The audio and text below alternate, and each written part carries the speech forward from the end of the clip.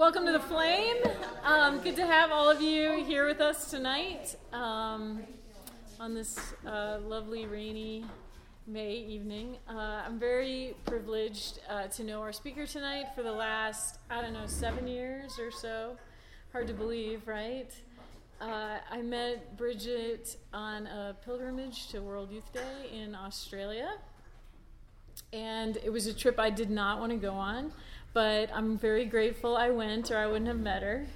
So now I get to work with her every day here at the Chancery. So she has been a great witness of the Lord's work in her life and the ways that God has been setting her life on fire, becoming more and more who she's meant to be. So please welcome Bridget Decker.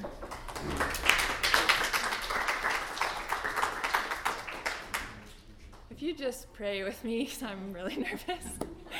In the name of the Father, Son, and Holy Spirit, amen. Heavenly Father, I just ask that you use my voice this evening and help me to say that you want me to say, and to be silent when I'm supposed to be. Help me to speak with humble confidence and to give glory to you. I ask all this in your name. Amen. Father, Son, Holy Spirit, amen. I've been reluctant to do this because I'm not very funny, so hope you're not looking for a comedian because you're not going to find one.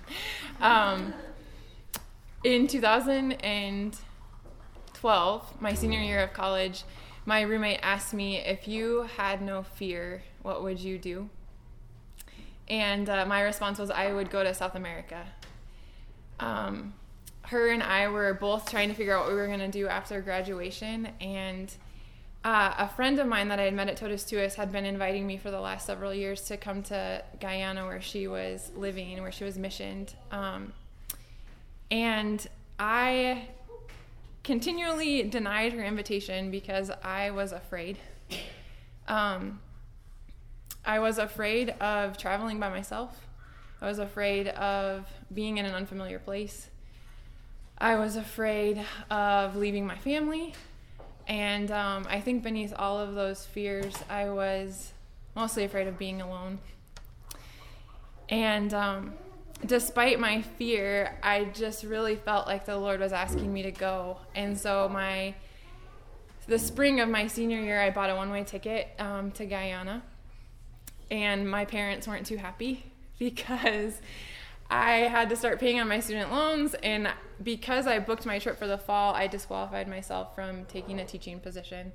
So I had loans and no employment set up, which seemed really irresponsible to them. And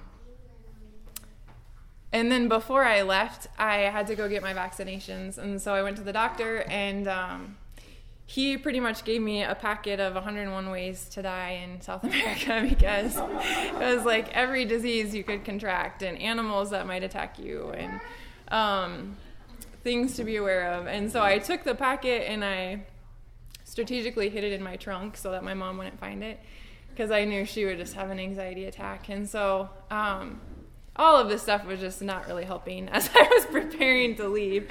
But August of that year, I left, and a good friend of mine drove me to the airport.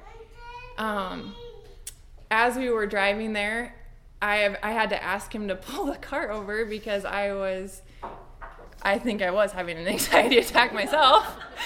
And we pulled out our breviaries and we were praying morning prayer, and the song was Lord of All Hopefulness, and I just started crying because I did not feel hopeful. I felt despair, and I was so scared.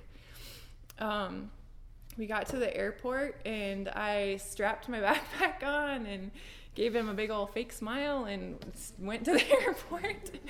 And getting on the plane, and Guyana is called the land of many rivers because land of many rivers, because there's all kinds of water that crosses the country. And looking out my window, it was just green, and it reminded me of a National Geographic video. And I just thought to myself, what am I doing? This is just so contrary to who I am. Like, if those of you that know me, I'm not spontaneous. I'm not a risk taker. I like to do what's safe and predictable, and this was just so far out of my comfort zone, and I think that's part of what compelled me to do it, because I knew that it was going to be hard, and I didn't want to live in fear. And so I got there, and I got my backpack, and I was clutching it because one of the things, they said, be aware of thieves, and so I thought somebody might take my bag. And I just had all these ridiculous fears. Eventually, Sister Joy got to the airport, and we took a taxi and then a bus and then a speedboat and finally a canoe into this little village. We traveled probably for 12 hours that day.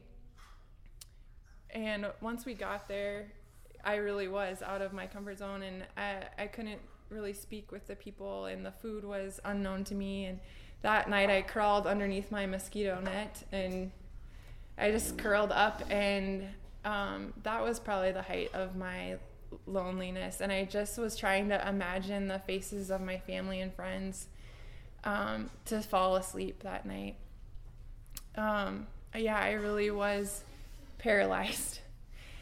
And a couple days later, I was invited to go out amongst the village and invite people to come back to the church and receive the sacraments.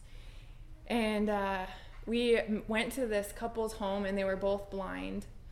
And the woman started feeling up my arm, and she eventually had my face in her hands, and she said, I'm so happy you're here. And it was her just joy that started to soften my heart. That I was realizing, like, I am just wallowing in something that is restricting me from encountering Christ.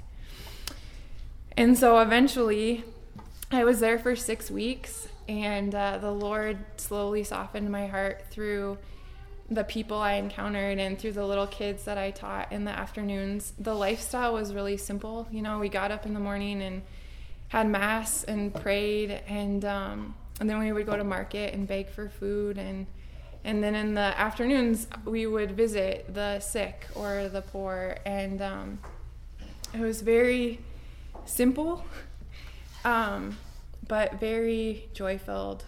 And I went there with this desire to be like Mother Teresa and to serve and to enter into the suffering of these people. And I was actually really ashamed of my own limitations that I found, that I realized about myself. We would visit this man. His name was Uncle Bolo, and he was dying.